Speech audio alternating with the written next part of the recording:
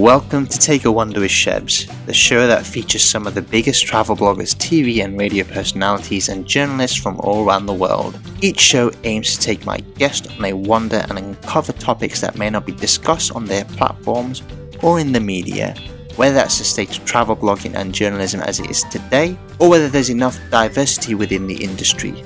Perhaps what impact technology and social media have had on content creation, or in general the impact of current affairs on the industry. I also try and find out the journey behind each individual's success, as this is more important to me than the actual travel. This episode was aired on my YouTube channel on the 12th of October 2020, and it's with Sahil Poli.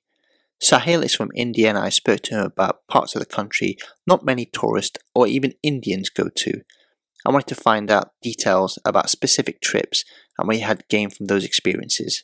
Plus, I spoke to him about his future. Hi Sahil, how are you? You okay? I'm doing all good. Hi Shebs, how are you? I'm doing great, thank you very much. Thank you for coming on and talking to us today. How has India been? Yeah, first of all, thanks for having me here, Shebs. It's really sweet of you to ask me to do so. India, it's same like everywhere. The pandemic has hit us, and the cases are surging recently. Like we are having great numbers. So it's lockdown here.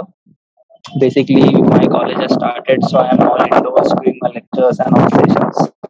Yeah, more or less, it's all same. Just instead of roaming outside, people are just because of lockdown sitting inside. That's it. Talk about your experiences in travel. So you've done quite a lot of traveling. How did it all start with you? Was it from an early age? Was it recent? Yeah, it started at early age. It wasn't specifically into travel, but in India, we Indians are basically more devotional people. We believe in God a lot. So, being from a family where my mother and father both are a lot more inclined towards these ritual things. So, I come from a place, Maharashtra in India, where we have lots of like temples and all those religious places here and there. So right from a childhood we used to go to visit these places, and usually for me I started realizing that I was more happy and enjoying the journey to reach those places rather than really spending my time there. So maybe from that thing, right from a childhood, I started getting this pleasure out of traveling and like visiting new places. What sort of stuff did you learn from it? Was it on a cultural level?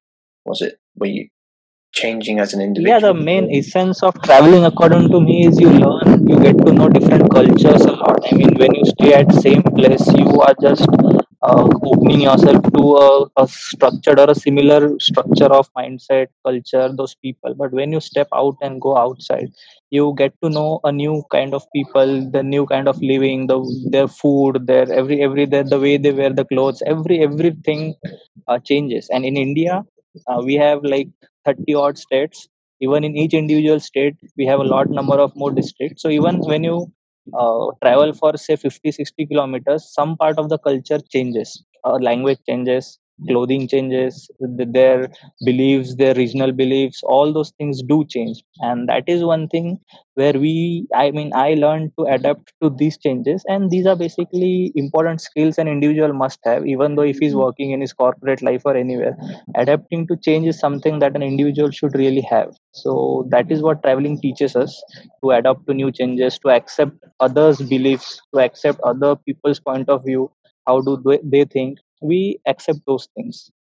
Tell me about some of your experiences that you remember just traveling around India when you were at an early age. Well, there are lots of experiences to talk about. The best I would say, like from the time I left my home. So during my graduation, I stayed in a place called Aurangabad. So it's also in Maharashtra itself.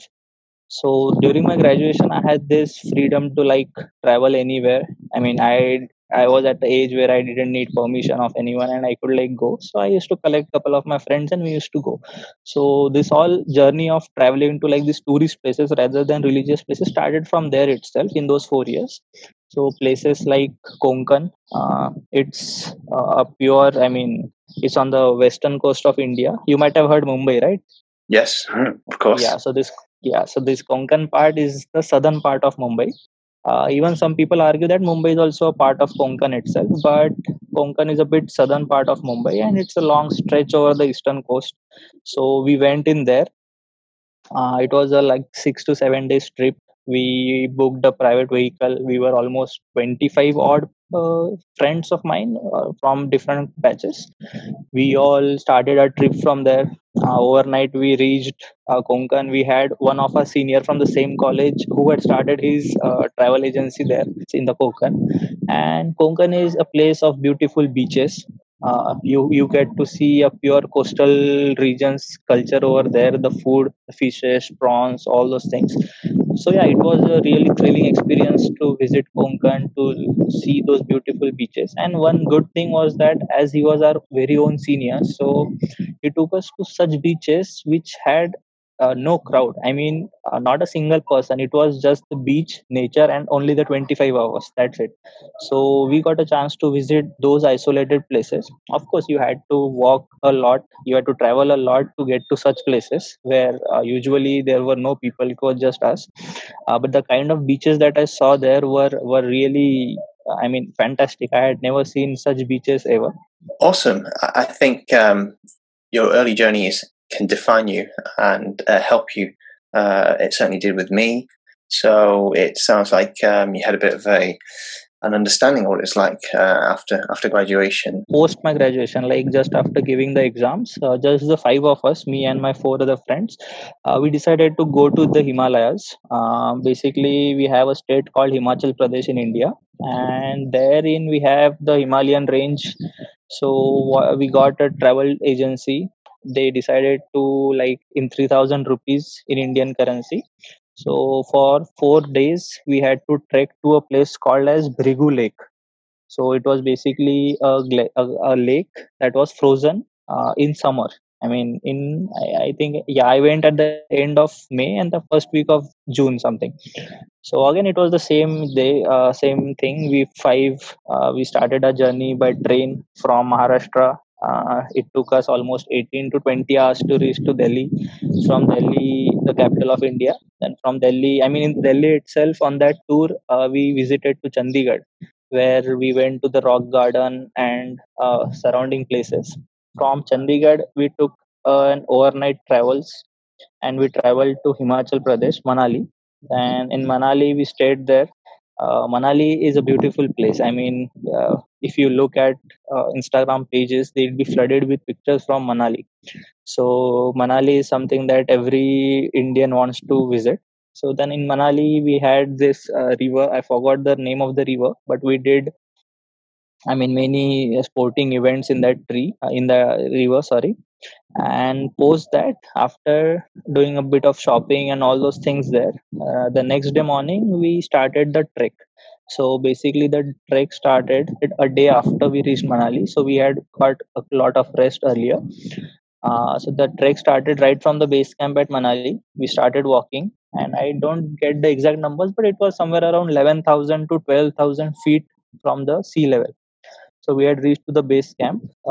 As soon as it was like the sunset happened, the temperature started dropping drastically. I mean, yeah. Then the early morning, we woke up at say 5 6 something, did all those basic course, and again we started trekking.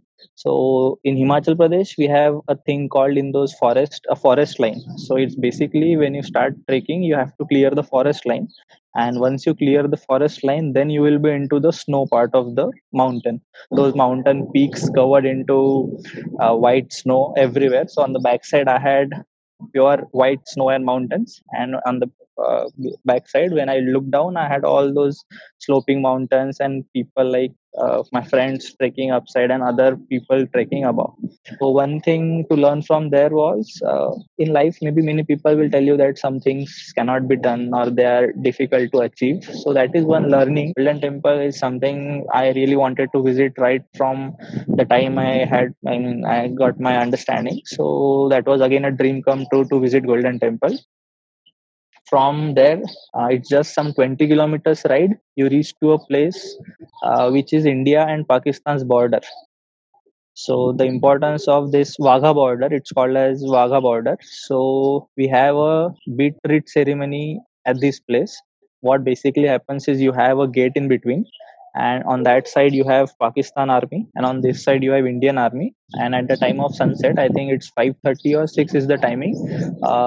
They have this beating treat ceremony. If you could Google, you can read more about this ceremony. It was decided by some old ministers and all those things. I have no idea about that, but that is something will make your goosebumps. It will give you goosebumps. And I have seen a lot many foreign residents as well to attend this show there. And this is a ceremony that every Indian should watch. That will give them goosebumps. That will make every Indian proud.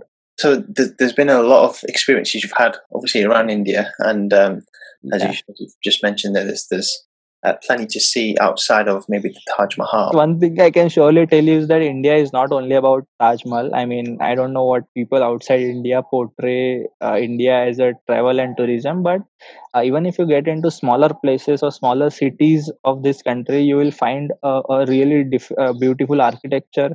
You may find some beautiful, what can I say? Do you know ghats? Ghats are those curvy roads that you make through the mountains. So you can see that even my hometown, I am from Yavatmal, so my hometown is on a plateau region. So in order to come to this place, you will have to go through these ghats from every now and then.